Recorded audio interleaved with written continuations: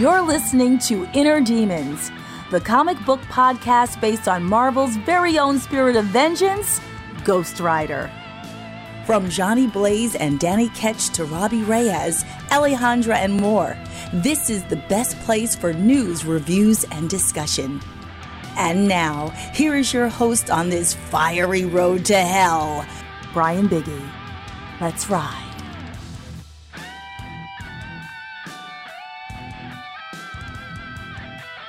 Hello, Flameheads. Welcome to the newest episode of Inner Demons, the Ghost Rider podcast.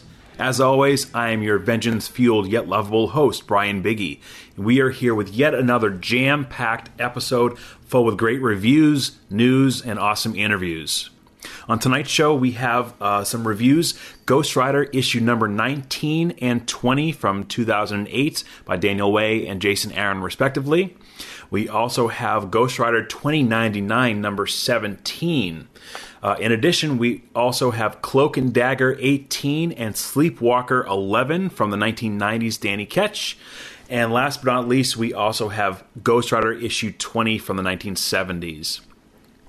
Before we get started with some of the news, I wanted to also make a big announcement. At the end of tonight's episode, we have a fantastic interview that we did with the writer of Witches Unleashed, Carrie Harris. She is a very big Ghost Rider fan, and she recently released a prose novel in the Marvel Untold series called Witches Unleashed that is available now. So stay tuned for the end of the episode. We have an amazing interview with Carrie, so stick around for that for sure. We have a huge episode, like I said, not just with the reviews, but this might be one of the most jam-packed news segments we've ever had on the show, okay? Starting in 2022, we have the Year of Vengeance, just announced by Marvel Comics, celebrating the 50th anniversary of the character Ghost Rider. Fans have been really looking forward to this for a while. I know on the show itself, we've been discussing this for over a year, really hoping that Marvel would take advantage of the anniversary, and it looks like there are some plans to bring forth a new comic book series starring Johnny Blaze, as well as some other, hopefully, big events featuring the Spirit of Vengeance. Right now, it was announced that Benjamin Percy will be taking over as a writer of a brand new Ghost Rider ongoing series. So we will link to his synopsis of the upcoming series very soon. It sounds very, very interesting. It sounds like Johnny Blaze is having strange visions in a very normal life that he's having with his wife and kids. So that's obviously a very big departure on what we saw recently with him in Ed Brisson's series, as well as in the last decade or two. He's basically not been that part of his life, so we're really interested to see what happens with Benjamin Percy's upcoming solo run, but that will be scheduled to come out in the first part of 2022. Also, in addition to that, we have, more recently, we have Avengers issue 50 with Robbie Reyes is coming out very soon by Jason Aaron. And that's going to be springboarding right into a new series featuring Robbie Reyes called Avengers Forever. From the description, it sounds like Robbie's going to be leading a kind of a time team or sort of a group going to different multiverses and creating a group of heroes to combat various threats around the multiverse. So that sounds very cool. I'm definitely going to be picking that up and checking that out. So stay tuned for that. We'll probably do that on an upcoming episode of Inner Demons. Also, we have a Marvel Unlimited series that is just being released now as we speak about Kushala, written by Taboo from the Black Eyed Peas and B. Earl, and it is one of these kind of issues that you'd have. It's like a vertically told story. I have not checked it out yet. I don't know what fans think about it, but so far. We have heard a couple things. People have been really enjoying it. Some more further stories of Kushala and her lineage, the 7 generations that they discussed in her Spirit Rider one-shot. So that's pretty cool. We have a lot of really great stuff coming out for Ghost Rider fans. Some months we don't have a ton of news. This is just jam-packed. Going back to the Year of Vengeance thing, there was a promotional image released by Marvel that showed many various Ghost Riders that really kind of teased potential stories that could be coming out in the year. And hopefully we don't get proven wrong by this announcement, but there was, in addition to Blaze, we had Danny Ketch, we had Vengeance, Michael Battolino, we had Kushala, Robbie Reyes, of course. We even had people like Carter Slade, the Phantom Rider, also known as the first Ghost Rider. We had the 1 million BC Ghost Rider shown in the Avengers series with Jason Aaron, and even characters like Caleb from the Trail of Tears, and Cosmic Ghost Rider, and even the Galactic Guardians Ghost Rider from the 90s, which a lot of people consider to be kind of the first Cosmic Ghost Rider. Very, very interesting stuff. A lot of the people who saw the image didn't know who exactly some of the Ghost Riders were. These are very, very specific Ghost Riders. These weren't just riders that were thrown together, haphazardly. These were characters that have had fairly significant runs over the years. So it's very, very cool to see them brought back. Let's hope it's not something just like a throwaway thing, but a really big celebration of the Ghost Rider, Johnny Blaze, Danny Ketch, Alejandra Jones, of course. I mean, this is really, really a great thing. So fingers crossed for the fans. We really need some good news after the last year or two. We've had, a lot of stop and start of the Hell Cycle, so to speak, with Ed Brisson's run and some of the little mini series and things that got canceled, potentially because of the pandemic, potentially because of something else. We really need some good news as Ghost Rider fans. But this is a very exciting thing, so I'm very much looking forward to this as well. Unfortunately, with some the good news, we got to take some of the bad as well. The Midnight Suns video game that we announced on last episode, that's going to be coming out in 2022, that has been delayed by the publisher of the game, by the developer, just to work on the game a little further. So, in my opinion, a delayed game usually, when they take more time to work on it, it's just going to make the game better in the long run. Better cutscenes, better action, better less glitches and bugs. So let's hope that that's going to be where this game goes. So it's going to be released later in 2022, which is fine by me, because if they take that time to really make a phenomenal game starring all these supernatural characters, especially the Robbie Reyes Ghost Rider, I'm very excited about seeing that. So I want to give them more time to work on that. But of course, we don't want it to get delayed too much, because we're all very excited about it. And then last but not least, we have some more rumor and innuendo featuring Doctor Strange, the Multiverse of Madness. We have the sequel to Doctor Strange, starring Benedict Cumberbatch. There's a lot of rumor and innuendo going into the film about some potential Ghost Rider cameos. I don't expect anything big on this, because this movie seems pretty jam-packed as it is.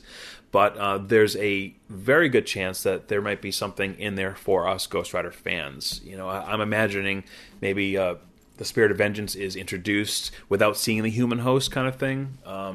But if you're a longtime Ghost Rider fan, you know that Doctor Strange and the Spirit of Vengeance are intrinsically tied to each other. So there's a lot of shared history, both as allies, like on the Midnight Suns team, and as enemies as well, as recent as last year with Ed Brisson's run. So I'm very, very intrigued to see where that goes, and what makes it even sweeter is that Sam Raimi is directing the sequel to Doctor Strange. So, I mean, if you wanted to hand an accomplished Hollywood director a Ghost Rider scene, I would certainly trust Sam Raimi in that regard, because of his horror chops as well as his superhero films like Spider-Man. So that is very, very cool. Like I said, we have an amazing show for you guys tonight, so definitely stay tuned. We're going to take a short break, and we'll be right back, starting on some of the reviews for the night. Stay tuned, guys. Hey there, everyone. I'd like to tell you about the YouTube channel I Am Your Target Demographic. If you're a fan of comics, we have plenty that you'll enjoy over there, including a series called Heroes Like Us that explores comic characters of all sorts of different identities. And we even have a series that defines words that are used in nerd culture that you may not know what they mean. So you can check us out by heading to YouTube and searching I Am Your Target Demographic, or look up IAYTD on any social media outlet.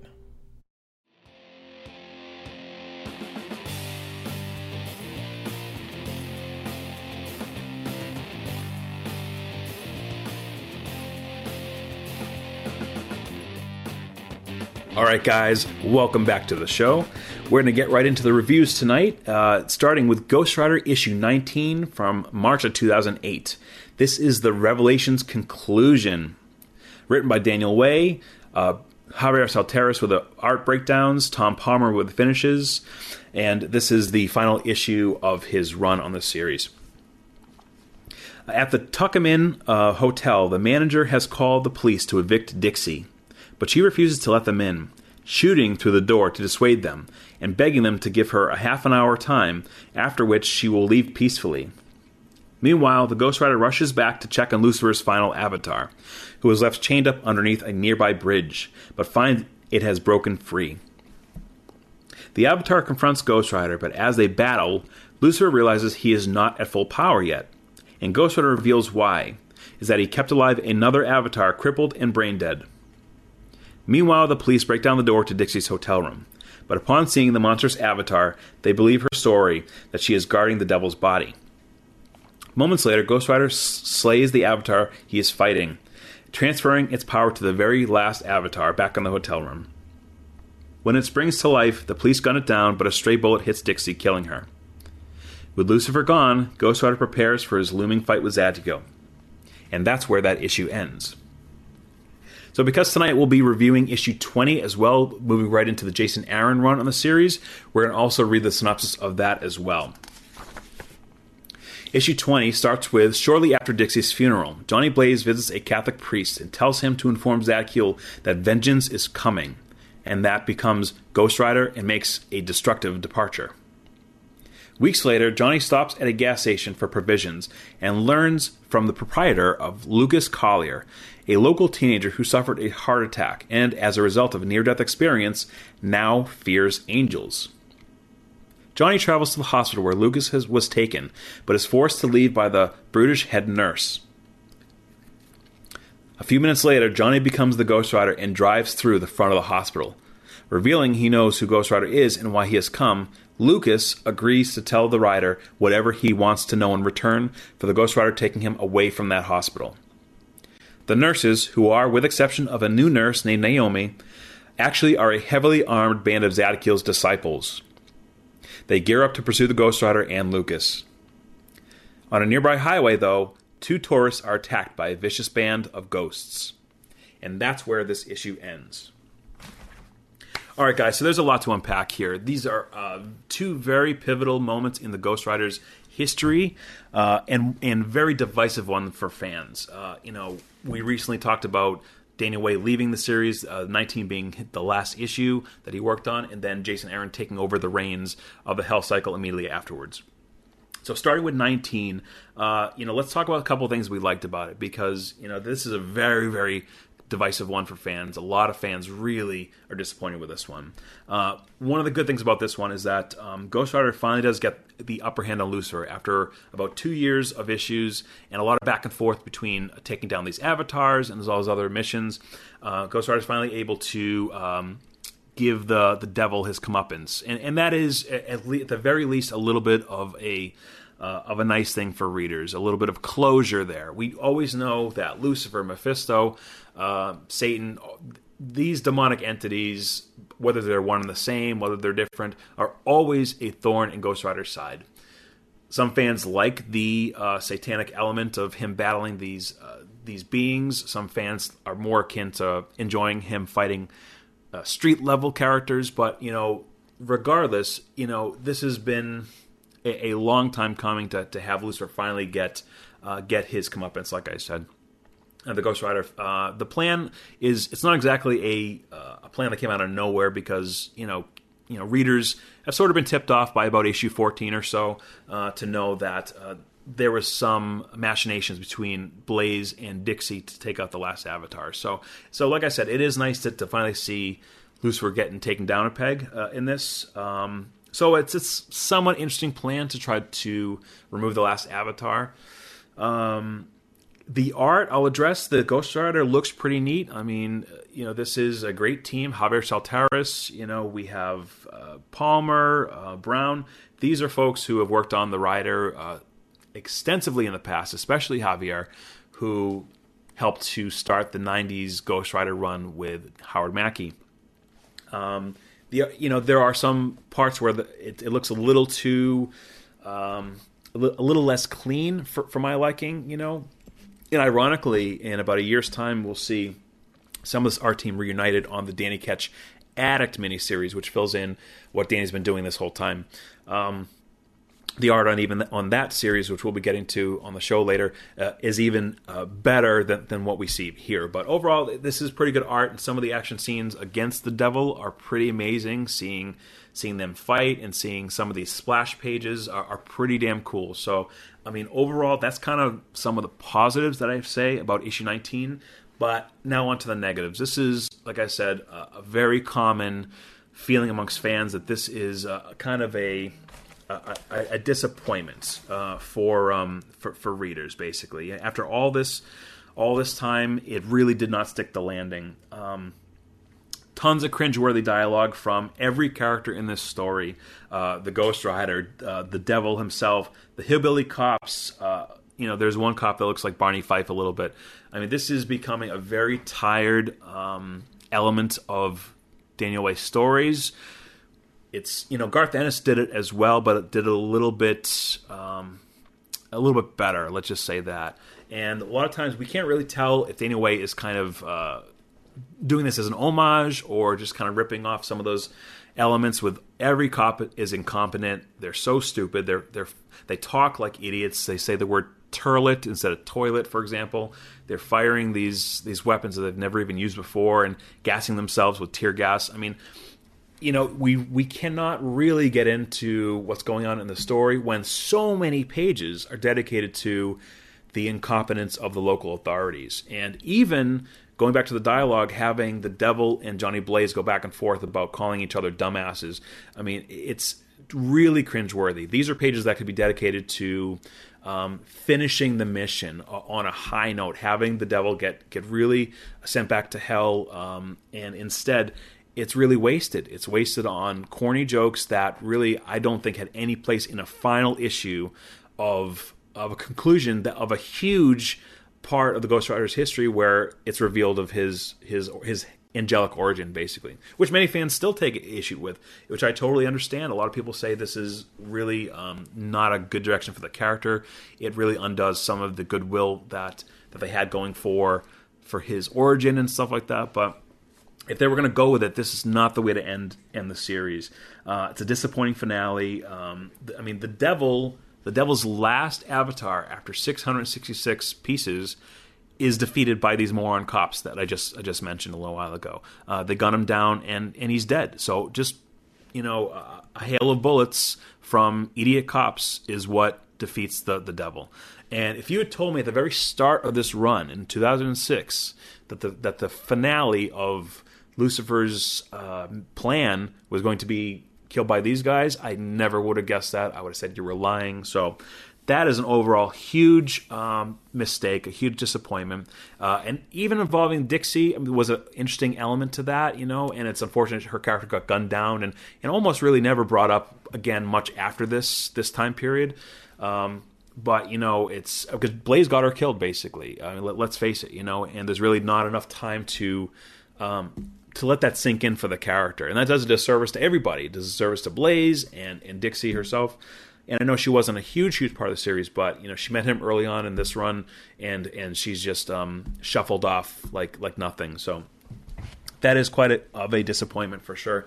Like I said, it's a horrible send-off for that character. And honestly, the last few pages of this are cribbed from other issues from this run. The art changes quite a bit because you can tell there were some panels taken from earlier comics talking about Blaze's origin and his time at the carnival and seeing his deal and stuff like that. I mean, it's dramatic how much this issue's pace changes and how off this really feels. This is a really it's a big disappointment, really, So I'm going to have to give this one Flaming Skull out of 5 for the very conclusion of Danny Way's run on this series. Moving right along to the Jason Aaron issue where he picks up. I mean, this is a very interesting dynamic between these two writers, very different ideas on what the character should go. In the span of one issue, Aaron was able to turn the story around to make it a must-read series. And I know Jason Aaron has a lot of critics of his work, especially recent work, but I don't know of many other authors who could come in, writers could come in and really kind of pulled up from the nosedive of where the series was going. That this could have been a real disaster, and the series could have ended on issue 19 and left it for another writer to pick up, a year or two later on, and it wouldn't have been the same. The fact that this came out the very next month, which they don't do as often anymore, have writers change like this and have it keep going, was a stroke of genius. The way they handled it. Starting with the art. The art is very stylized. It's not for everybody, but it's very, very cool. Seeing Roland Bosky really unleashed and showing what he can do, redesigning what the writer looks like, much more intimidating, much scarier. The last series, the writer really looked like the Danny Ketch Ghost Rider, but now Blaze is like that to the 11th degree, to the nth degree. We have him, carrying different weapons and much more beefy and scary, and his eyes always have this kind of glow around him. He's terrifying, way more than usual. Seeing the writer come for you is not an enviable thing for a villain, basically. And he's obviously on this mission to find Zadkiel, to take him down, and the dialogue here is so sharply written. I mean, in this issue alone, going from 19 to 20, this issue alone has gun-toting nuns, killer angels, ghost cannibals, and a heaven-based conspiracy theory.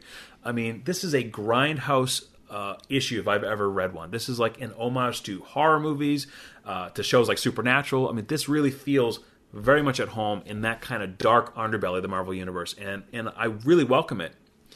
Going back to early in this issue 20, Johnny Blaze is speaking with the priest, and that kind of reminds me a little bit of the 70s issues, Ghost Rider 68, where Johnny Blaze is talking to a priest about some of the things that are happening in his life, and he kind of retells his origin a bit.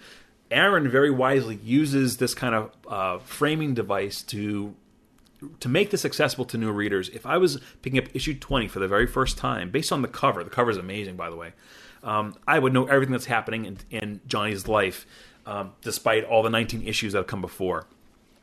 And really kind of getting an idea of where he is, his mission, and he walks out of the church with flaming footprints and rides the bike away. I mean, it's really, really stunning stuff, and very compelling, I think, for new readers. I always talk about reader accessibility, how Stan Lee was quoted as saying every comic is a first comic for somebody. This is a fabulous first comic for somebody. And you have the priest holding his rosary beads on one panel, and paralleling that, we have Johnny Blaze holding his motorcycle keys. Very, very indicative of how different they are, and just how it's the mirror image of each other. It's a little thing, but it's very cool to me. And the fact that Johnny Blaze name drops Danny Ketch in this opening panel, in this opening couple pages, was like heart-stopping for fans, because bringing him back into the fold, even as a subtle hint. I remember reading this back in 2008 and being like 2007 and so, and being like, wow, I can't believe they just mentioned Danny Ketch. We just went through 2 years or of a comic series where Ketch was not even really mentioned at all. He didn't really exist, didn't matter. And for the decade before, he was non-existent, which is a huge shame, because Ketch was one of the most popular eras of the character, really arguably so. And it was really, really sad how he was basically written out of the Marvel Universe completely. They didn't know what to do with him. They didn't know if he was out there. He didn't show up at all, basically. I think Spectacular Peter Parker Spider-Man, I think it was 93, was the last time we saw the Ghost Rider for many, many years. He just rode off into the sunset, and kind of a vague response to Spider-Man, and he was gone. But now, even the fact that Blaze is mentioning Danny is planting seeds for the reader, really kind of showing that he's going to be bringing back Danny in a big way, in an unexpected way, not as the hero we know and love, but as someone who has darker motivations, and I fully welcome that. So I think that was a big deal. There's even some lines of dialogue that are very clever when the priest says, "You're speaking blasphemy," Johnny Blaze says fluently, as fluent as hell, he says. And even just reading lines like that shows that Aaron cared about the Ghost Rider coming into the series. It wasn't just an assignment. It wasn't just a paycheck. And really paid off some very cool continuity moments here and there. So I applaud the whole team on this, the creative team, to bring this story to life. There's a moment where he says when the Hell Cycle starts up, someone in the world dies as a consequence of that. That's a very interesting concept. There's been some moments in the Ghost Rider's history where the bike itself is kind of tied to something sinister. I mean, thinking back to Michael Battolino's Hell Cycle, his bike is imbued with like the blood of the innocents and stuff like that. And it's very skeletal. I mean, it's a very fascinating concept that the bike itself is really an infernal machine that has all these dark overtones. Where imagine that if Blaze is admitting that the fact that when he turned on his bike to ride somewhere, someone's dying as a result. So think of the guilt Blaze has already. If he has this in the back of his mind, that's another thing that's weighing on his conscience. He just, even when he's trying to do good, someone is paying the price as a result. And that's really a fascinating thing. Seeing the later hallucination with the nurse when Blaze encounters her, he's trying to find Lucas, and she's a real beast, basically. She's like 6 feet tall, 7 feet tall. She's massive, and he has this quick image of what he could do to her, how he could send hellfire at her and roast her or whatever. Of course, that was just a vision, but he didn't know probably how close to her actual real origin she was, that she was a disciple of Zadkiel, you know what I mean? So that's really kind of interesting. Also, like I said, the dark horror elements is a welcome change to the series. At the end of Daniel Way's run, it got very jokey at times, even with the implications of sending the devil back to where he belonged. They spent pages in Daniel Way's last issue talking about who was a bigger dumbass. Was it the Ghost Rider or the devil? And like I said, that's just a huge problem. We really can't buy in as readers to the story, but seeing this aspect and seeing how Aaron takes it very seriously and imbues it with a lot of dark horror elements is, like I said, a huge thing to bring into the series, and I'm very glad it went that way. It's a hell of a relaunch, honestly, with no pun intended. And no issue is perfect, but this is pretty damn special, I gotta say. And I know there are many listeners who don't like Jason Aaron at all, but I think you have to admit that this was a welcome direction change for the character. That things are much more serious and dark and sinister, and seeing, but with the side of humor in there as well. So I would highly recommend this issue, especially even to new readers. So I'm even going to go as far as giving it to 5 Flaming Skulls out of 5. I highly recommend an issue for any Ghost Rider fan out there, or even someone who just wants to get into the character and is a fan of like grindhouse horror movies and things that are a little spooky. It's a great Halloween read, you know what I mean? So I would say check it out for sure. Moving right along, we have Ghost Rider 2099, issue 17, Prodigal Son, by Len Kaminsky, Ashley Wood, and also art by Jim Daly as well. So the synopsis is, locked out of cyberspace and hated by everybody, Zero Cochran heads to the only place he feels he can hide out for a bit, his old house, and he talks to his estranged father, Harrison Cochran. Meanwhile, Mr. Willis Adams, the journalist, is also laying low and meets up with Anesthesia Jones at the Barcode for an undernet connection. He recently resigned when he was being forced to write a propaganda hit piece by President Doom on the Ghost Rider. In cyberspace, a techno-demonic entity known as Lucifer is awoken from his stasis and wants to destroy the world. Cutting back to Zero as he reveals to his father how bad he messed up while also trying to take down Max Synergy and his broken promise to him about the white heat drug. The Ghostworks beings look on, but are scared at Lucifer awakening. Ice Nine, Warp Angel, and Cabal and company are in a holochamber and are there to retrieve lost technology from the 20th century's Ages of Heroes. Seen in the room are Iron Man's suit of armor, Captain America's shield, the Fantastic Car, and more. As the Killer Babe strip club, Heartbreaker from last issue returns from her battle and covers up her damaged face with a heart-shaped half mask. Going back to the Harrison's household, he reveals that Zero was carried by a surrogate mother when he was born, who's blamed for Zero's rebellious nature. But now that Zero Cochran is a federal marshal, Harrison is finally proud of him. Zero walks out, leaving him behind. As Neurodancer gets ready for her mission, the Cyber Demon activates, and that's where this issue ends. All right, guys, so generally, despite the fact that this issue is really just a dialogue piece and there's almost nothing that happens, overall it is a more enjoyable compared to some of the recent comics from this run. It's very dialogue heavy, clearly. If you read this back, there's really not a lot that happens. Ghost Rider goes to his dad's house, and then you have quite a bit of other moments where the characters are kind of kicking the can down the road and introducing further plot storylines that are pay off later in the series, especially as late as the series finale in issue 25.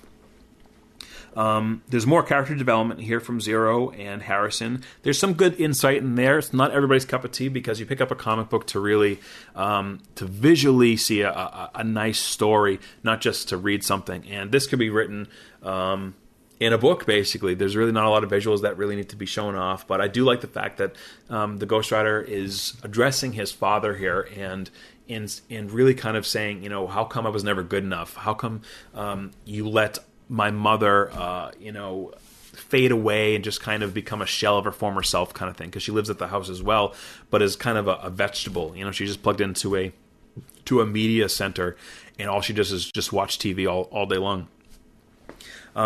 It's very much a filler issue, and whether or not readers think that that's okay or not, or meh, but I do appreciate the little peek behind the curtain of some of that. The Ghost Rider looks amazing in this, despite the fact that he very much is borrowing Judge Dredd's clothing here and his attitude. But, I do like the fact that, this new version of him, he's very authoritarian, obviously, very fascist, kind of cop, military state sort of thing. But so I do think some of the art here is a lot cleaner than before. And I think some of that is the result of Jim Daly had to complete some of Ashley Wood's work by reconstructing it. I think there was a snafu in some of the submitting of the artwork, and Jim Daly had to step in, not just this issue, but I think some of last issue as well, and try to really neaten it up and color so things make a little more sense. Now, granted, like I said, this is an issue with not a lot of action going on, so it's easier to show characters standing around talking or whatever than all the action that happened last issue, where I was very confused, didn't know what was happening next. So seeing this and the art here is, for me, it's much more appreciated. So that helped me to enjoy the book a little bit more. Some of the things I didn't like about it, like I said, nothing really happens. This is really just something that could be. It can't even be read quickly. That's the other thing too. It's there's a lot of dialogue here, and the pacing is all over the place. That's a huge downside for me. It shifts gears way too much. There's moments with Zero Cochran and Harrison. There's Willis Adams, the journalist, who is on the run, basically, because he didn't want to write the hit piece on Ghost Rider. We have the Ghostworks beings. We have Heartbreaker, a one-page thing with Heartbreaker getting a new mask. We have Coda and the Lucifer, the demon. So these are all elements that are told in such quick, whip snap moments that you really can't appreciate any of them. It really does a disservice to the book itself by really bogging it down by cutting back and forth. I wish they kind of stayed to maybe one subplot or maybe two at the most, but there's 4 or 5 going on. There's just way too much to deal with. Honestly, the Ghost Rider 29 series is the first year was amazing, and a lot of the writing is still very good, but it's still quite a bit inaccessible for new readers. If I gave this to somebody as the very first Ghost Rider comic, I don't think they would know what the hell to do with it, honestly. It's the dialogue is tough at times because you're deep into this techno world of 2099, of Transverse City, and just the kind of the world building that had to be required. If you weren't reading from issue 1, you're very lost, I believe. And even if you were a fan from issue 1, like myself, if it's been a little while since you picked up a 2099 Ghost Rider issue, it's still a little bit strange. I had to go back and reread parts of the prior issues to know what the heck was going on, to remember that what Willis Adams was on the run for, to remember what Ghostworks was up to find out what Coda and all these characters were even doing, and even what they were named. There's so many elements that are thrown together. I think that does a disservice to the whole story as well. This could have been really great character study, having, Ghost Rider going back home and addressing his dad, who's finally proud of him now that he wears the badge, of course, which is it's a shame, obviously, because he was like never really loved, sort of thing, But even getting a little bit of insight into why he became so rebellious and why he joined gangs at an early age. It's the sins of the father. It's a tale as old as time. You have all these Ghost Riders in history who have these broken homes and households where they've had bad relationships with their dad, or no relationship with their dad at all, and things of their family is missing, and Naomi Blaze and Crash Simpson. I mean, it's really is tied directly to a lot of these characters' tragic origins and how they got hooked into a Ghost Rider story, basically. Despite the fact that Zero Cochrane, his being is not at all having to do with the supernatural. It's all technological. He is the Ghost Rider. He's not tapping into Zarathos or something like that. He's one of the Ghost Riders that, to look like his old self, he needs to put on a hologram. He needs to pretend to be human and have his body reconfigure itself so he's more human. So basically, he is the Ghost Rider 24/7. Unlike other supernatural-based Ghost Riders, he is very, very different. So that's something that's always compelling about this being. His fire is not hellfire. It's techno fire. It's hologram fire. It is very different. He's very tech-based, and he's a war bot. He's like a Terminator. So, I mean, it's a very different departure from other Ghost Rider stories, clearly. But honestly, like I said, it's tough for new readers. Honestly, I think there's some good moments about this one, despite that not a whole lot happens. I'm going to be generous here. I'm going to give this issue 3 Flaming Skulls out of 5 because we see a little bit more of Zero's backstory, and it's trying to introduce some things later on in the series. It doesn't really handle it all that great, but that's why I'm going to give it 3 out of 5 Flaming Skulls for 2099, issue 17. It's been a while since we've done a Danny Ketch comic book, and that's kind of by design. It's not that I don't like Danny Ketch. He's my favorite Ghost Rider. It's honestly because we're trying to link up where we were with the reviews, so that next episode we're much more in line with the numbers. So I can say, guys, read Ghost Rider of the 90s series issue 21, as well as the 70s series issue 21, and so on. So we're trying to kind of match up a little more one for one, so we can kind of go through the series as best we can. So what we're going to do here tonight, because we're going to wait till next episode for that, we're going to do some of the Danny Ketch guest spots from the 90s. Yes, he was in many, many guest spots in the early 90s. It took a little while getting him there because people weren't sure if he was going to be a success. But all of a sudden, the readers were going nuts for him. And many writers at Marvel wanted to get him in their book. Even writers that kind of were naysayers going in, being like, oh, okay, that Danny Ketch series is not going to last 3 issues. All of a sudden, they're banging on Howard Mackey's door saying, okay, can I get a Ghost Rider tie-in here? I want to get him into my ongoing monthly book. So out of nowhere, there's a huge explosion in Ghost Rider guest appearances. And there was a time, guys, it's hard to remember now, but there was a time, if you put the Ghost Rider skull on a cover of another book, or whether it's Quasar, whether it's Deathlock, any of these other issues would instantly boost the sales of the comic. And that's almost hard to imagine nowadays, but with the way the industry is and the way the Ghost Rider has been handled. But that Ghost Rider was so popular, such an on-fire title, that you throw him on the cover, boom, it's going to instantly increase sales. So tonight, guys, we are doing Cloak and Dagger number 18, called The Heat Is On, written by Terry Kavanagh with artist Dave Ross and inker Sam De La Rosa. So the synopsis is, Cloak, Dagger, Spider-Man, and a girl named Anna have been brought to Mephisto's dimension as part of his plot to open a doorway between Hell and Earth for his demon army. Ghost Rider arrives, having traveled through a dimensional doorway on Earth, and Mephisto explains his plot to the heroes before the demons begin to swarm them. Mephisto is distracted by events elsewhere and teleports away to meet with Thanos. leaving his demons to subdue the heroes themselves. Ghost Rider places Anna on his motorcycle, which rides her through a portal and back to Earth, and he then turns his attention towards the demons, joining Spider-Man, Cloak, and Dagger in their fight. When Mephisto returns, he assumes a giant-sized and swallows Cloak and Dagger whole, while Ghost Rider rides out of hell with Spider-Man on his back and the bike. They manage to reach Earth, but Cloak and Dagger are spat out by Mephisto and transported to somewhere else entirely. And that's where this issue ends. So guys, basically, we're going to talk more so about Ghost Rider's appearance in this one here, because I hadn't been keeping up with the Cloak and Dagger run at this point. So we're going to talk mostly about how Ghost Rider appears in this issue here. So we'll keep it kind of brief. What I liked about this issue is that Mephisto looks great. I think the art team here with David Ross really draws him kind of like how you expect him to look, but really scary and really showing off his powers. And I think the Ghost Rider looks pretty cool as well. There is a moment that I appreciated here where there's a random demon that sees the Ghost Rider and asks him if it's Zarathos with a question mark.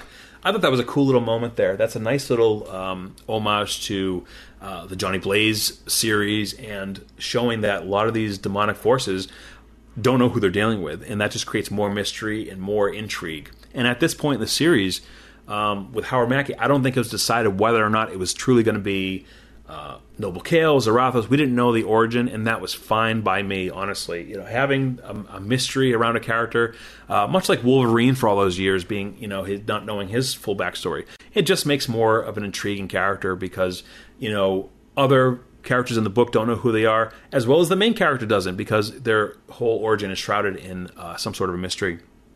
So that was a cool little moment there.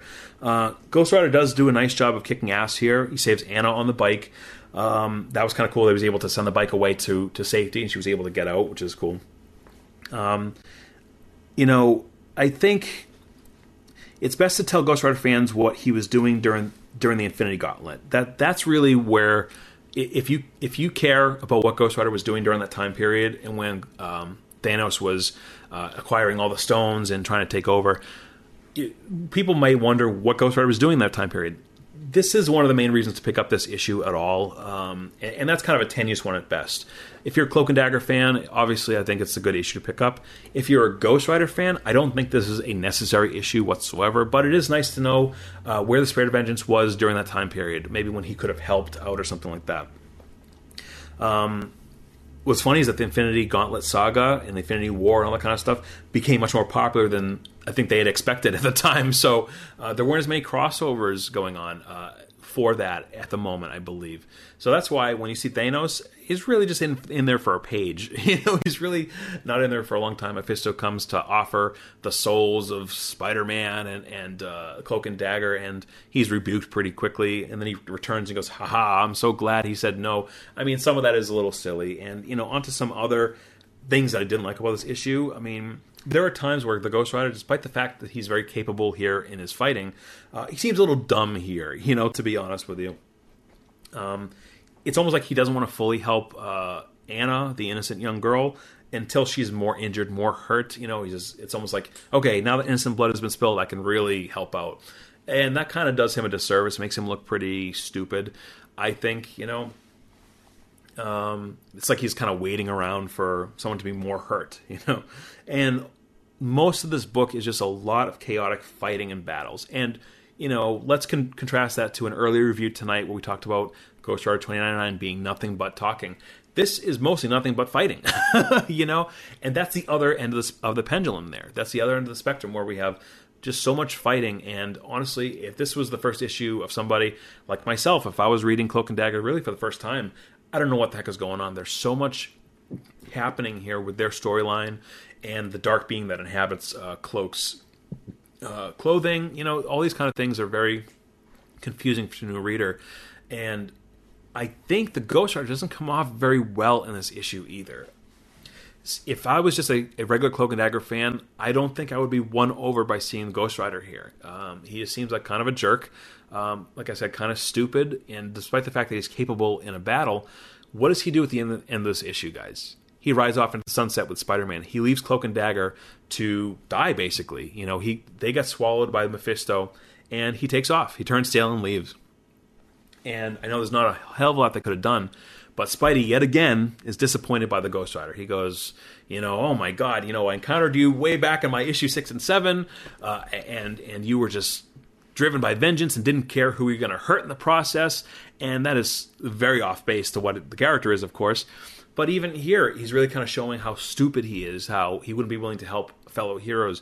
That's how I take it as. And if I was a Cloak and Dagger reader, I wouldn't be compelled to pick up the fabulous Howard Mackie series at the time. Despite the fact the run was amazing, I wouldn't care to pick up a Ghost Rider series just by reading this. So it is disappointing seeing that, and like I said, they leave Cloak and Dagger to die there. It would turn off new readers, honestly, for the Ghost Rider series. So it wouldn't help in that department to try to cross promote because of the nature of the story. But honestly, it's the book. This issue is okay. I didn't really like it. I'm giving it a 2 Flaming Skulls out of 5, only because there are cool moments here, but not a whole lot. They're few and far between. So I'll say 2 Flaming Skulls out of 5 for Cloak and Dagger issue 18. Now we're going to move on to Sleepwalker issue 11, written by Ghost Rider artistic legend Bob Budiansky and illustrated by Brett Blevins. This one's called Ghost of a Chance. And I'm going to read the synopsis right from our Vengeance Unbound blog, written by Chris Munn, my former co-host. In Prospect Park, New York, an hour before dawn, the alien Sleepwalker is held captive by Colonel Tolliver Smith, director of the Office of Insufficient Evidence, whose soldiers have successfully defeated the misunderstood hero. Sleepwalker finds that he is unable to project his warp vision due to a pair of goggles attached to his head. Smith tells him that their investigations revealed that the alien periodically disappears into the mind of an unknown person, and that the goggles attached to his face won't allow any energy out. But Smith tells him that he fires a special energy cannon at the alien, that they will allow energy in, and that the cannon is returning all the energy residue collected from the places Sleepwalker had used his warp beam. So when he returns to the human host's mind, the goggles will fall off, and the resulting energy release will destroy that human host's mind. Outside the park, Danny Ketch is riding back home when he's stopped by a police barricade. Seeing all the injured people in the area, Dan undergoes the transformation into the Ghost Rider, who easily rides over the barricade. With a crack of his chain, he frees Sleepwalker from the device holding him, and then he turns to take on the soldiers. Sleepwalker, still shaky from his defeat, approaches and stops the Ghost Rider from giving Tolliver the penance stare, not wanting anyone else to be harmed because of him. Ghost Rider then believes that Sleepwalker is a traitor for daring to betray the freedom he had given the alien and punches him across the park. Despite Sleepwalker's attempts to calm him, the Rider continues his attack, eventually wrapping his chain around the alien's neck and dragging him along the ground. Sleepwalker floats high into the air as possible, pulling the Ghost Rider, bike and all, with him, then falls and slams his opponent into the ground. The battle takes them through the ground into a subway line, where a train collides into them. They carry the battle onto the train, both heroes mad with anger.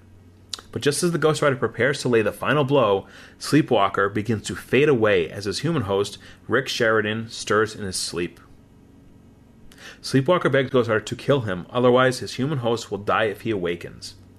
He tells the Rider that he stopped him from punishing Smith because he is the only person who can remove the goggles from his face. Realizing the mistake he made, Ghost Rider agrees to help. Back in the park, Tolliver is moving all of his troops and vehicles out of the area, but are blocked by a crowd of people who hold him responsible for all the destruction in the neighborhood. Ghost Rider and Sleepwalker arrive back on the scene and immediately grab Smith. The Ghost Rider begrudgingly agrees to not hurt him if he removes the goggles from Sleepwalker's face, and when the device falls off, the energy contained finally bursts free, destroying most of Smith's vehicles and equipment. The Rider rides off, but Sleepwalker grabs Tolliver, telling him that he made no promise to harm him. But at that moment, Rick's alarm goes off, waking him up, and causing the Sleepwalker to fade away before he can do any harm to Smith. And that's where this issue ends. Alright, gang, so on the other end of the spectrum from the last issue where Ghost Rider was kind of inconsequential and almost kind of like hurt the story a little bit, this is a fantastic showing for the Rider as a guest spot, basically. Not just thrown on the cover to sell copies. This is a great example of a comic writer and an art team putting a character in the story with a lot of respect, a lot of reverence, and I honestly think if you were a Sleepwalker reader, you would want to read more Ghost Rider. If you were a Ghost Rider diehard and wanted to collect all of his appearances, you would want to read more Sleepwalker. That's just how this is. And the fact that the guy who writes Sleepwalker and created it, Bob Budiansky, is tied so directly with legendary art from Ghost Rider over the years. Drew covers for tons of issues, and then took over full art duties for many years. So, seeing him have such a great showing in the Sleepwalker issue is really no surprise. And I might have mentioned earlier, but Brett Blevins did a run on Ghost Rider years later. So this is really a great guest spot for the Ghost Rider. The art overall is awesome. The transformation scene alone is badass. It looks so painful, looks amazing, and seeing it kind of melt almost the helmet off of his face, and it just leave nothing but the charred bone underneath is just fabulous. It's gruesome, but that's what people would get when they would pick up a Ghost Rider comic. That was a nice little indicator of what to expect. So really, really great. The fight scenes throughout the book, there's a lot of action, are handled very, very well. There's a lot of battles between Sleepwalker, the Ghost Rider himself, and the Special Forces, and seeing them battle each other, tooth and nail, which is really, really fantastic.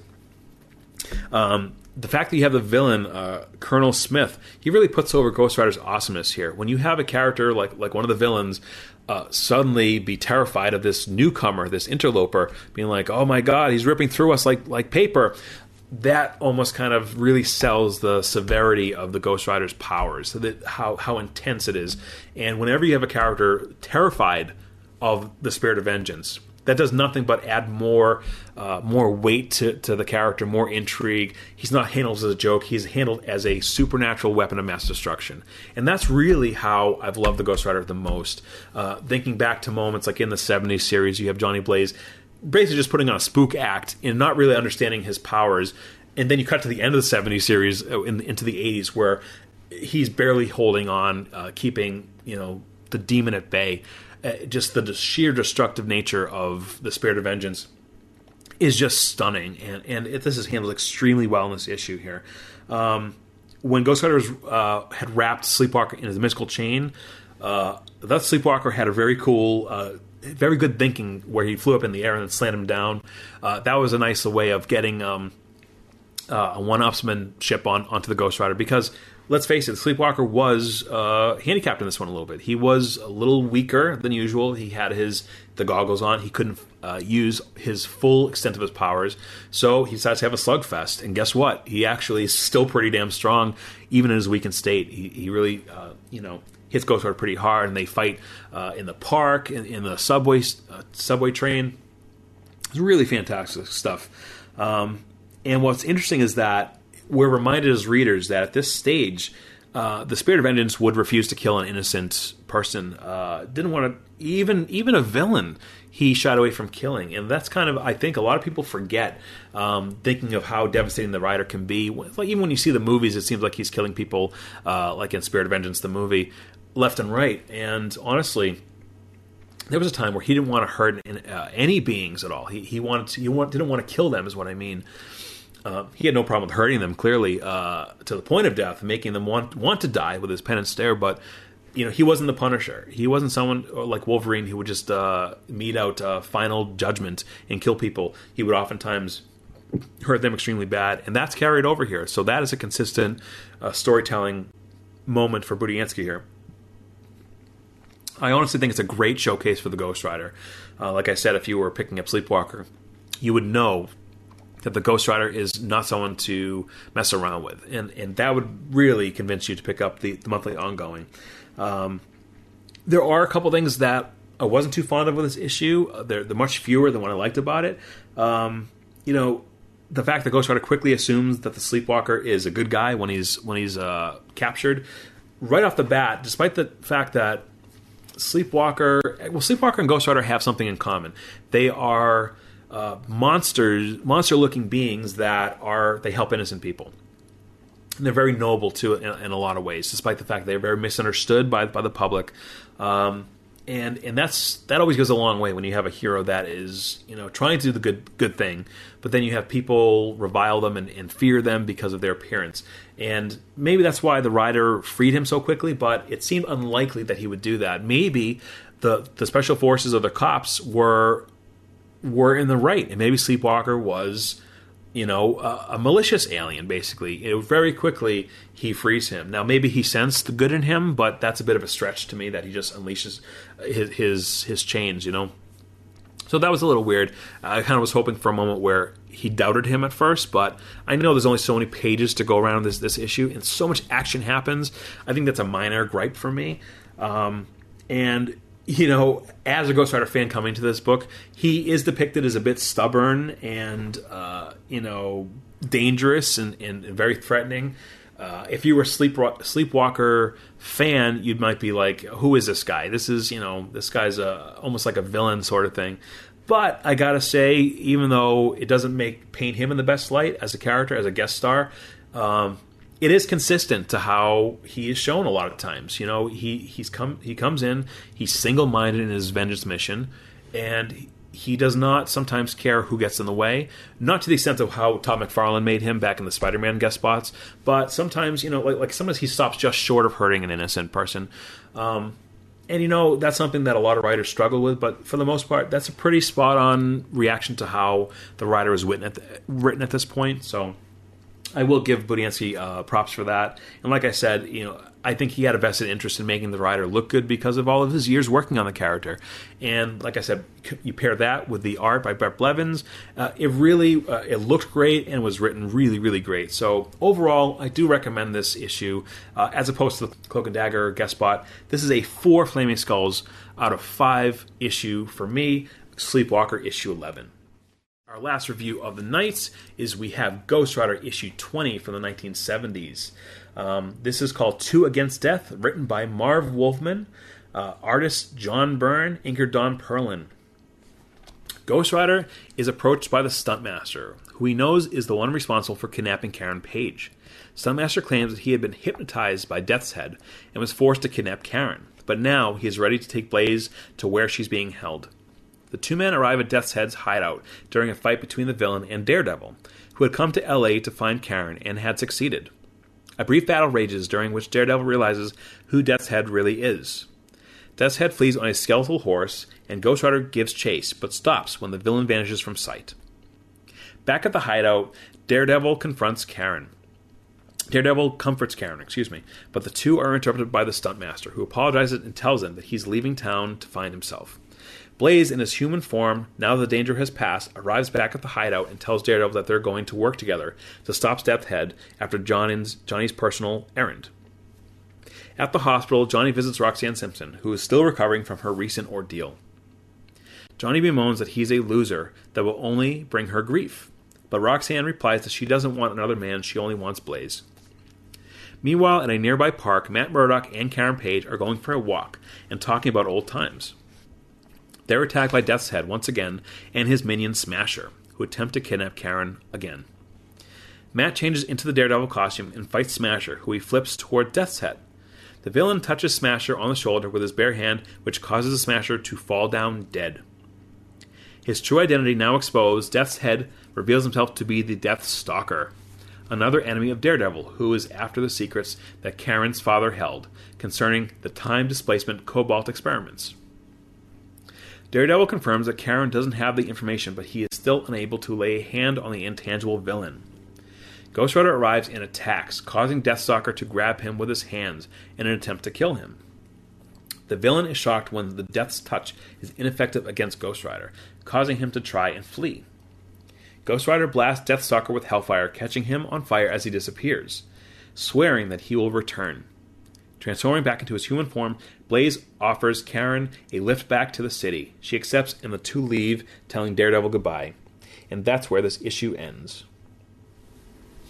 Alright guys, so for this one is really, it's the last issue in the story arc about Ghost Rider and Karen Page and Stuntmaster. And, for me as a reader, it couldn't come fast enough because we know that there was fill-in issues, that, last-minute changes in writing teams and stuff like that. There's a lot of behind-the-scenes drama involving these last several issues, as well as the Daredevil tie-in as well.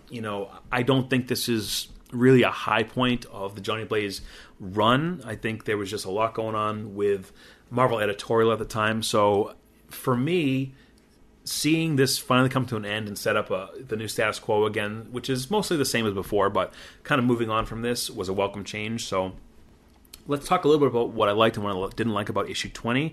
This one's called Two Against Death, and honestly, it's it is more of a Daredevil issue, I'll be honest with you. Ghost Rider is kind of like a guest star in this one, but what I liked about it is the art. The art alone is really great.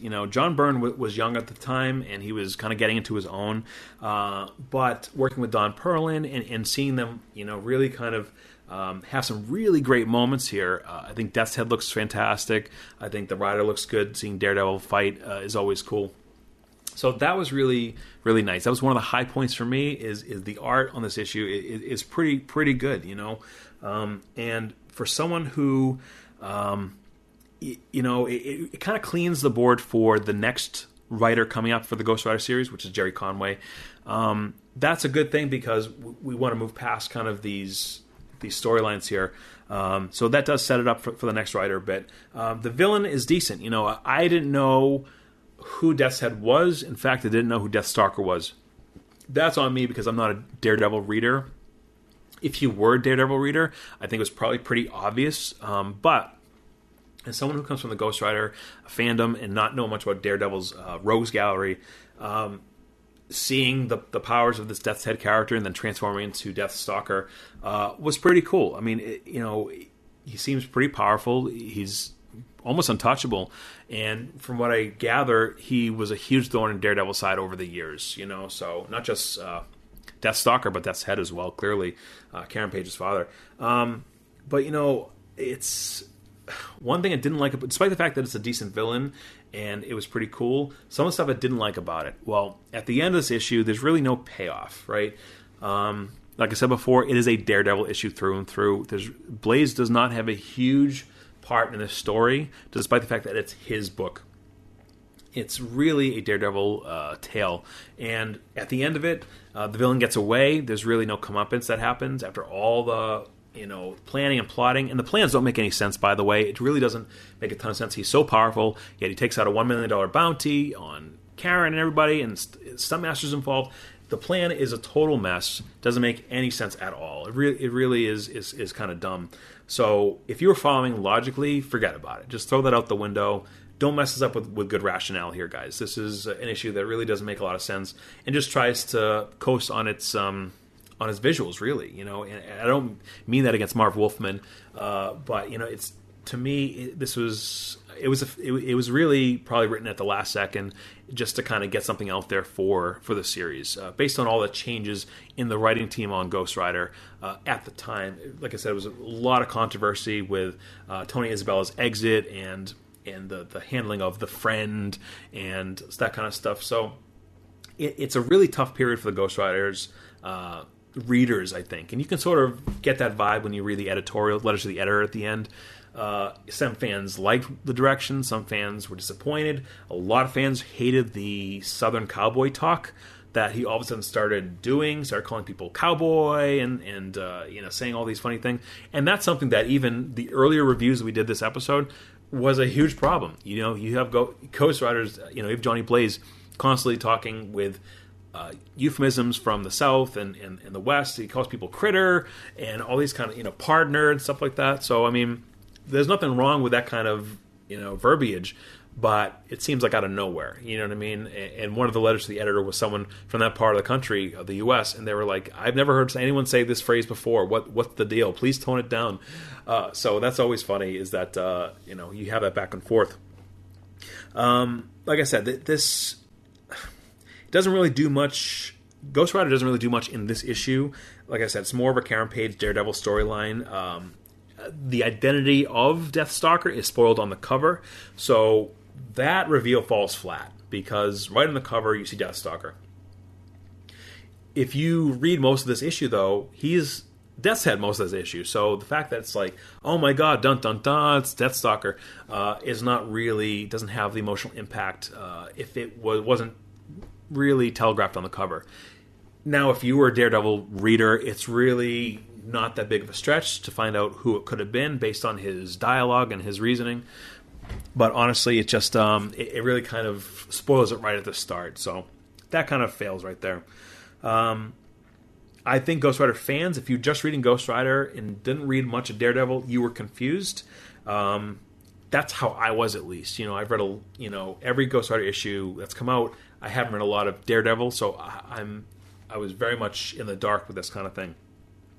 The dialogue also, like I said a moment ago about the Southern slang, is cringeworthy. Not just from Blaze, but from Daredevil himself. You know, he makes kind of these puns. He's kind of a bargain basement Spider-Man in terms of the jokes that he's telling. You know, he gets kind of thrown by Smasher or something, and then he says his costume's made of boomerang fabric, and he comes right back. So it's really kind of cheesy. It doesn't do the character justice. And I know this was pre-Frank Miller Daredevil, I think, so there was, a different kind of a way the character was presented. But, this part sort of doesn't fully work. And they keep going back to Daredevil and Matt Murdock and, more moments with them throughout the issue. They're walking through the park all of a sudden, and then he has to open his shirt and become Daredevil again. It's so really Blaze is a minor character in his own book, which is a shame, basically, to see what happened here. I don't like the fact that he keeps putting on the spook act, and even Daredevil thinks it's ridiculous. He says, you cut that out right now. This was the time when Blaze was fully himself when he would transform. He was not taken over by the demonic entity like he would later on in the series. But to me, it really just seems like he's a fraud kind of thing. And I know that sounds pretty harsh, but he's just pretending to be this evil entity kind of thing. And I suppose it wouldn't sound the same if he just talked like straight up Blaze, but that's kind of what they're doing now, guys. When you read Ghost Rider comic nowadays, he mostly talks like Johnny Blaze.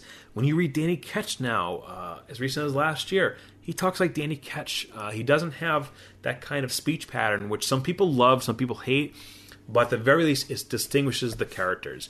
For all of Daniel Way's flaws in his 19 issues on the series back in the 2000s, at the very least, what I liked about it is that you had the Ghost Rider and Blaze were very separate entities.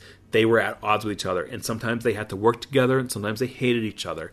And that's when I love Ghost Rider the most. That when you have this tug of war between the two beings, it's not a happy existence between the two, because neither of them are free. I want to give a shout out to Collective member David Fenn. He always talks about the Ghost Rider and being free. It just feels like freedom, riding the open roads. But being the Ghost Rider is a hellish existence. It is a horrible thing to have to experience. It's not a power that you would want to give on your worst enemy because of the nature of the things that happen to you, and you're sharing your being with someone who really can't stand you for the most part, and they're always at odds with each other. But they need each other to complete the mission of vengeance. So that's really when Ghost Rider shines. This issue alone, back in the 70s, does not have any of those moments. It just it doesn't do Ghost Rider any justice. It doesn't, like I said, does not feel like the 20th issue of a Ghost Rider series. It just doesn't.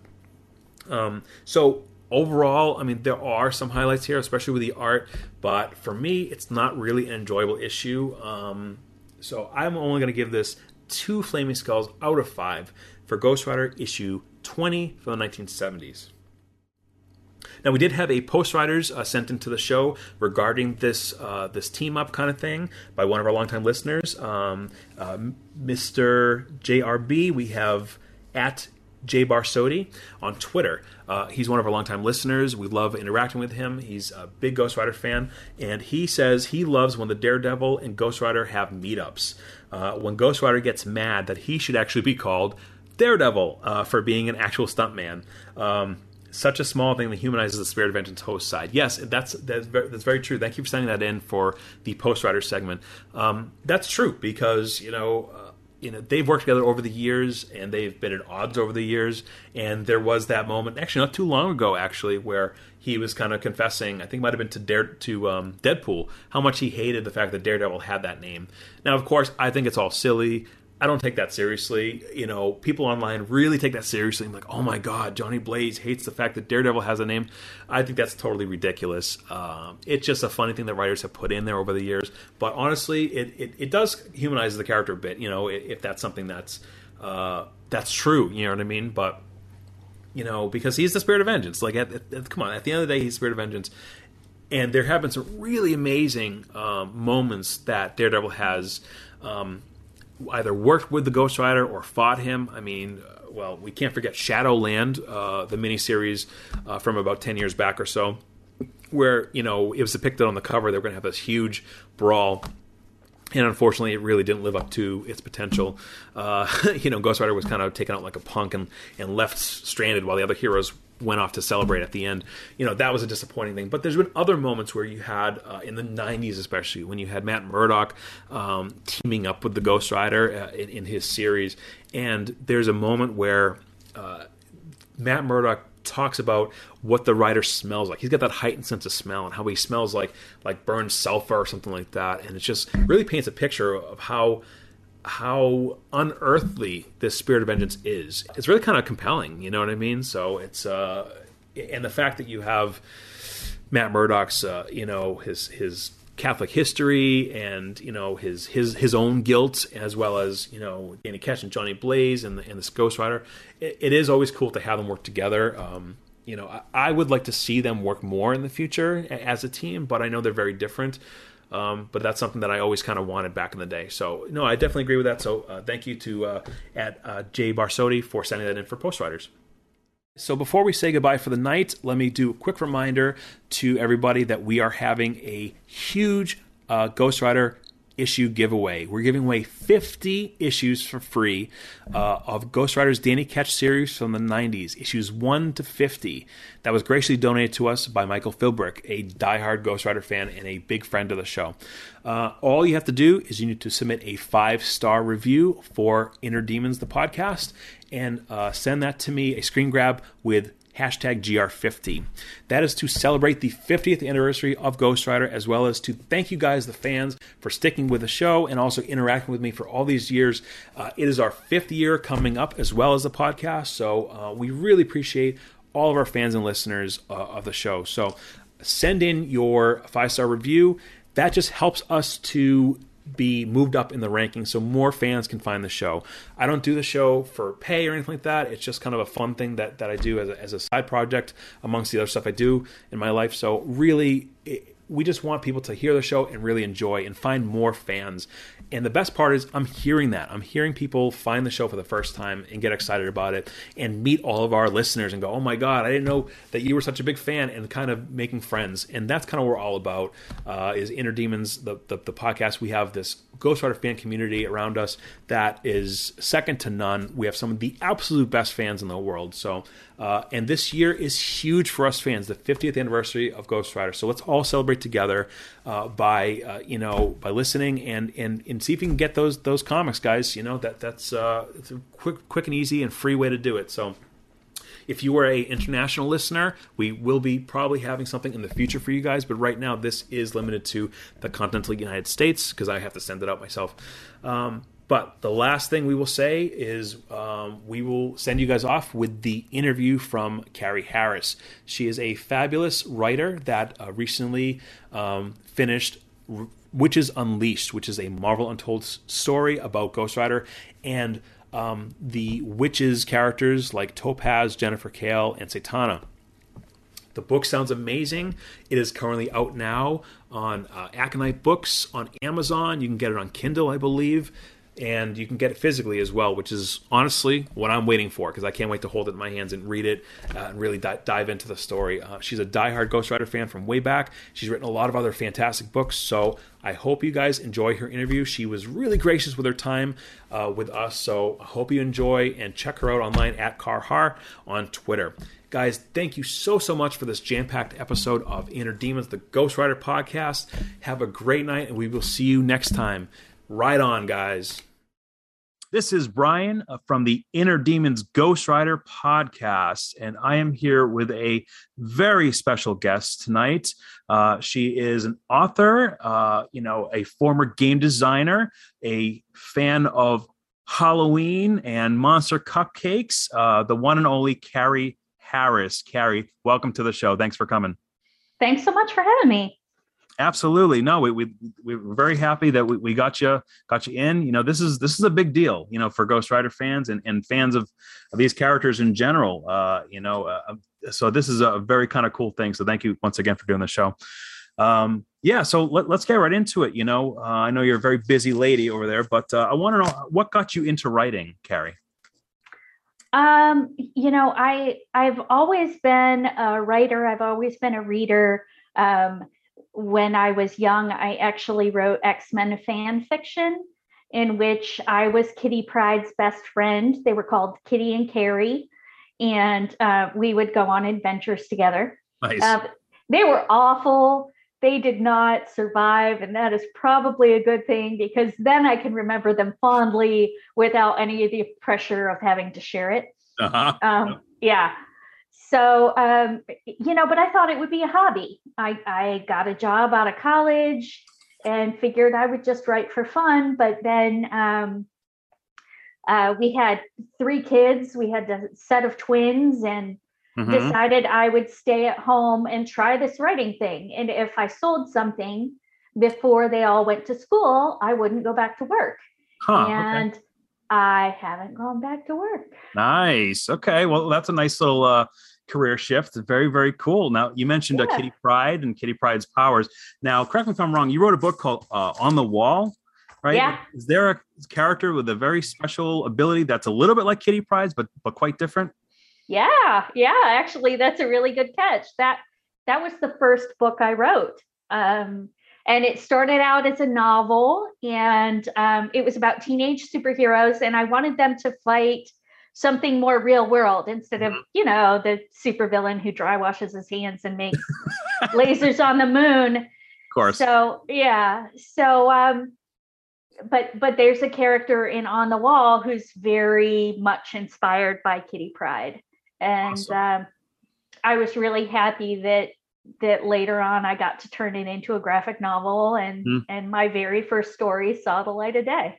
That is so cool. Well, that's a great way to kind of transition into that. So that's amazing. I can still remember going back in a million years ago with the first X-Men movie in 2000, I think it was. We're all in the theater, and that young lady ran through the wall, and all my friends jumped up in the middle of the theater. We're like, "It's Shadowcat, it's Kitty Pryde! Oh my god!" It's so it was like just a little cameo or a little brief moment. Like it was so cool. So that is really, really great. That you were a fan of that. So that leads me to my next question about what were some of the books that you've written so far? I know we mentioned On the Wall. What were some of the other books that you've written?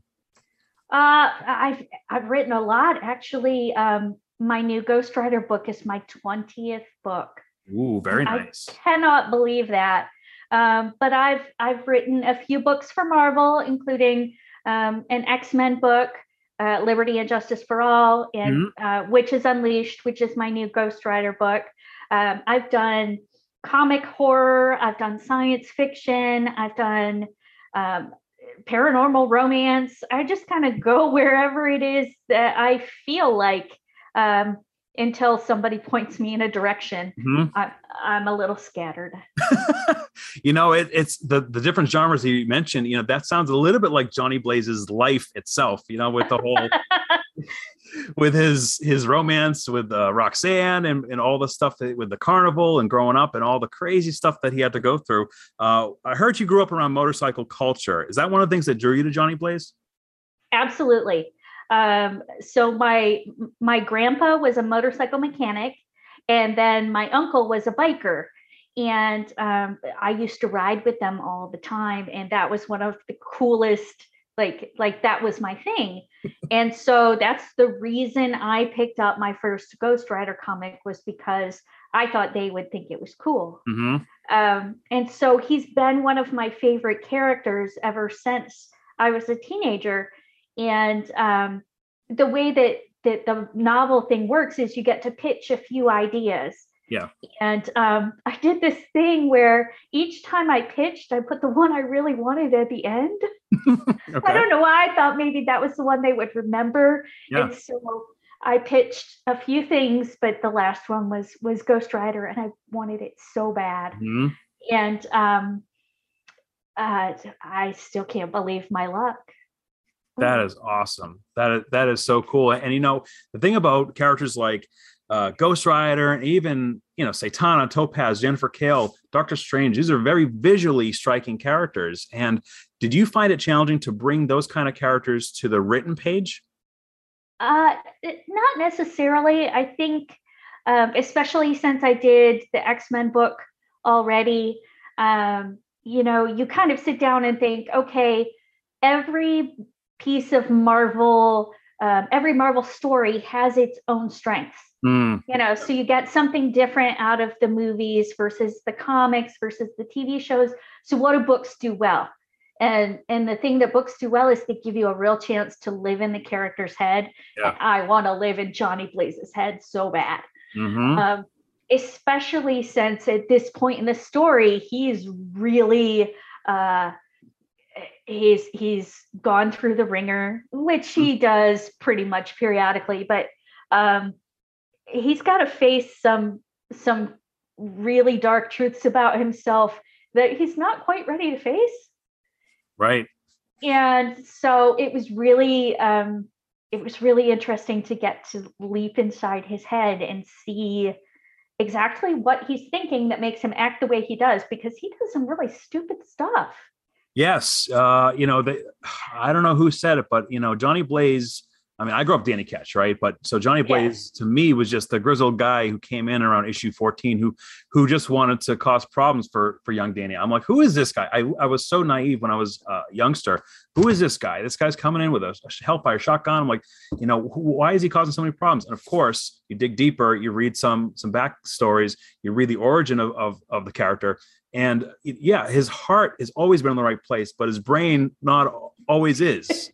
Yes. He decides with his heart. He always does the right thing, but sometimes he makes the mistake and he decides the wrong thing. But I mean, look at his origin. With making the deal there. So yeah.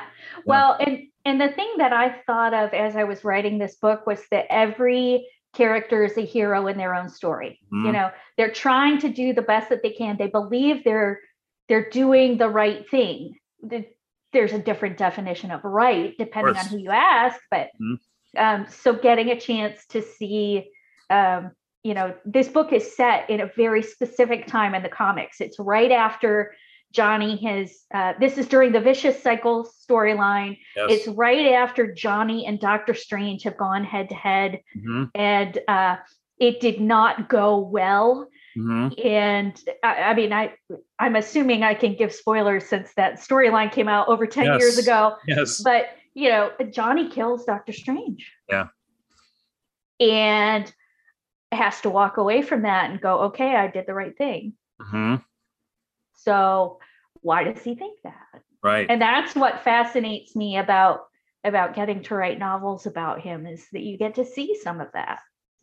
That's really interesting. And he has a lot of guilt, of course, with everything like that. And that was such a dark period of his life, even more than usual, because he really felt responsible for, during the Daniel Way run, for bringing back Lucifer to Earth and causing all these problems. So he really wanted to atone for all that. So there's a lot of really fantastic stories during that time period. And honestly, Carrie, I'm very excited about this book that you wrote, because not just as a Ghost Rider fan, because I read Witches as well recently. Mm-hmm. And I mean, I want to see them all play off each other. It's you have these characters, you have Topaz, Jennifer Kale, who, by the way, is very tied to the Ghost Rider mythology. And you have Satana, also another one. And then you have Ghost Rider. You have all these combustible elements. You have characters who are partners, but not necessarily allies. They have to work together. In reading Witches recently, and kind of getting the vibe of almost like a Charlie's Angels vibe, but like, if Charlie's Angels, if they really hated each other sometimes, and they cause each other a lot of problems. But so what's it going to be like, if I can get a little glimpse into the book, to see these characters kind of mingle with each other? Well, you exactly hit on what drew me to the Witches, is that they have this Charlie's Angels but Marvel vibe.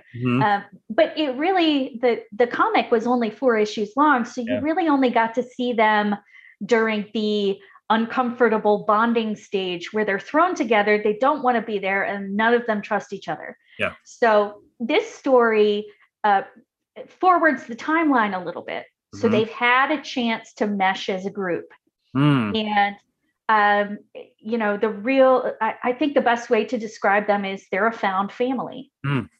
They do not always see eye to eye because the group has been made of such disparate people. You've got the whole story of witches is that you have to have a mortal magician, infernal, and a celestial. But anyway, those 3 very different perspectives, and they love each other, but they don't always like each other. That's an excellent way to put it. And, it kind of reminds me of the TV program Supernatural. There was this character named Bobby Singer in Supernatural, and he told the Dean and Sam Winchester that, family doesn't end in blood. And, it's the found family element. He had all this whole group of hunters, gathered together. We have a lot of our listeners who are dire Ghost Rider fans and also of Supernatural for the various parallels between the brothers and the hunting and all that kind of stuff like that. So I think that's really fabulous. So I'm dying to read the book because I want to know what happens. Witches ended with a cliffhanger. It was a 4-issue series by Brian Patrick Walsh, Mike Deodato Jr., and Will Conrad. And it was ends on a cliffhanger. I mean, they leave with the book, the Tome of Zerad Na, and they're going off into the sunset. I'm like, now what? And I don't know what happens next. I don't know. Maybe that'll get touched on in the book. I'm very excited about that. But regardless, I'm very much looking forward to seeing how these characters kind of mesh, especially during that time period, because as a fan of Ghost Rider during that period, he had this big mission to take out all these Lucifer avatars, and then he kept getting sidetracked with other missions, with Hulk and all this stuff. And then by the end, then he's rushing through all of them. We really didn't get a chance to see his thought process and taking down multiple ones. And it felt like I was a real rush to the finish there. So I'm very, very excited to see a peek into the timeline, because this is called Marvel Untold, right? Basically. Yep. So there are 666 fragments, and we saw 20 of them in the comic. So if we're lucky, now it's 21. Now it's 21. But I'm very excited about it because I want to learn more about, especially in seeing with the shared history that he has with these other women. And seeing Lilith in the Witch's story too blew my mind. I had no idea Lilith was in that story. I could not believe it. I love Lilith. Do you think readers of Witches Unleashed, would you recommend they pick up the Witches miniseries, or they can hop right into your book? I try to write books that work either way. If you don't know anything about these characters, you can pick it up and read it and appreciate it. However, all of my Marvel books so far have included Easter eggs and references to things that happened in the comics, because I love to find those. It makes me feel cool. And very few things make me feel cool. I need to get it while I can. So, well, I heard you were Batman. Batman's pretty cool, right? So, yeah. I have a friend who calls me Batman, and that's she hilarious. Is the commissioner, and that is awesome. Do you think Ghost Rider fans would? What do you think that they're going to love about your book specifically? Well, for me as a Ghost Rider fan, just having more Ghost Rider content. I don't think that he or really the Marvel horror line gets as much attention as I think it deserves, because there are some great characters in there and stories that I want to see as a fan. So I tried to write something that scratched all of my Ghost Rider itches. I want to see cool transformations. I want to see lots of emotional conflict. I want to see him torn between what he believes is right and what he wants to do. And I want to see some cool fight scenes. Yeah. I want all those things, and I want those images, of the rider on his bike and the transformation. That was one of the coolest scenes that I got to write. Was the first time I wrote his transformation.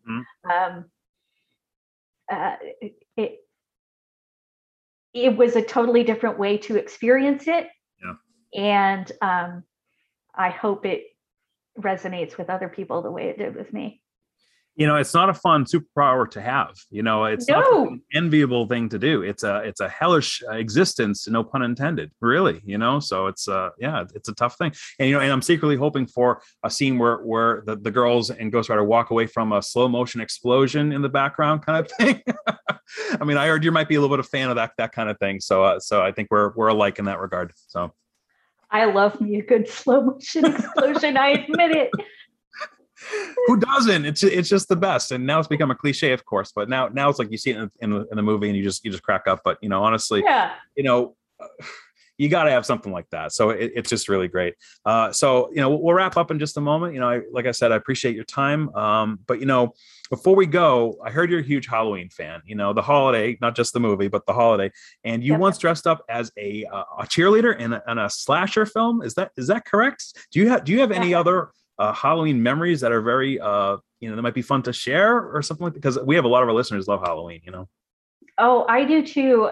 Actually, that slasher film cheerleader, I did full makeup, so I had my neck cut and I was spattered in gore, and I was driving to a Halloween party, and I'm in my car, and it wasn't Halloween night. It was like they had the party the Saturday before or whatever. Mm-hmm. And I was driving past this old couple on a 2-lane remote Michigan highway, and they drove off the road. They were like staring at me through the window, and they drove off the road. So I had to stop and see if they were okay, but they were afraid of me because I was covered in gore. And I'm like, it's a costume here. Oh, people, God. Yeah. So my costumes are hazardous to the public health, I guess.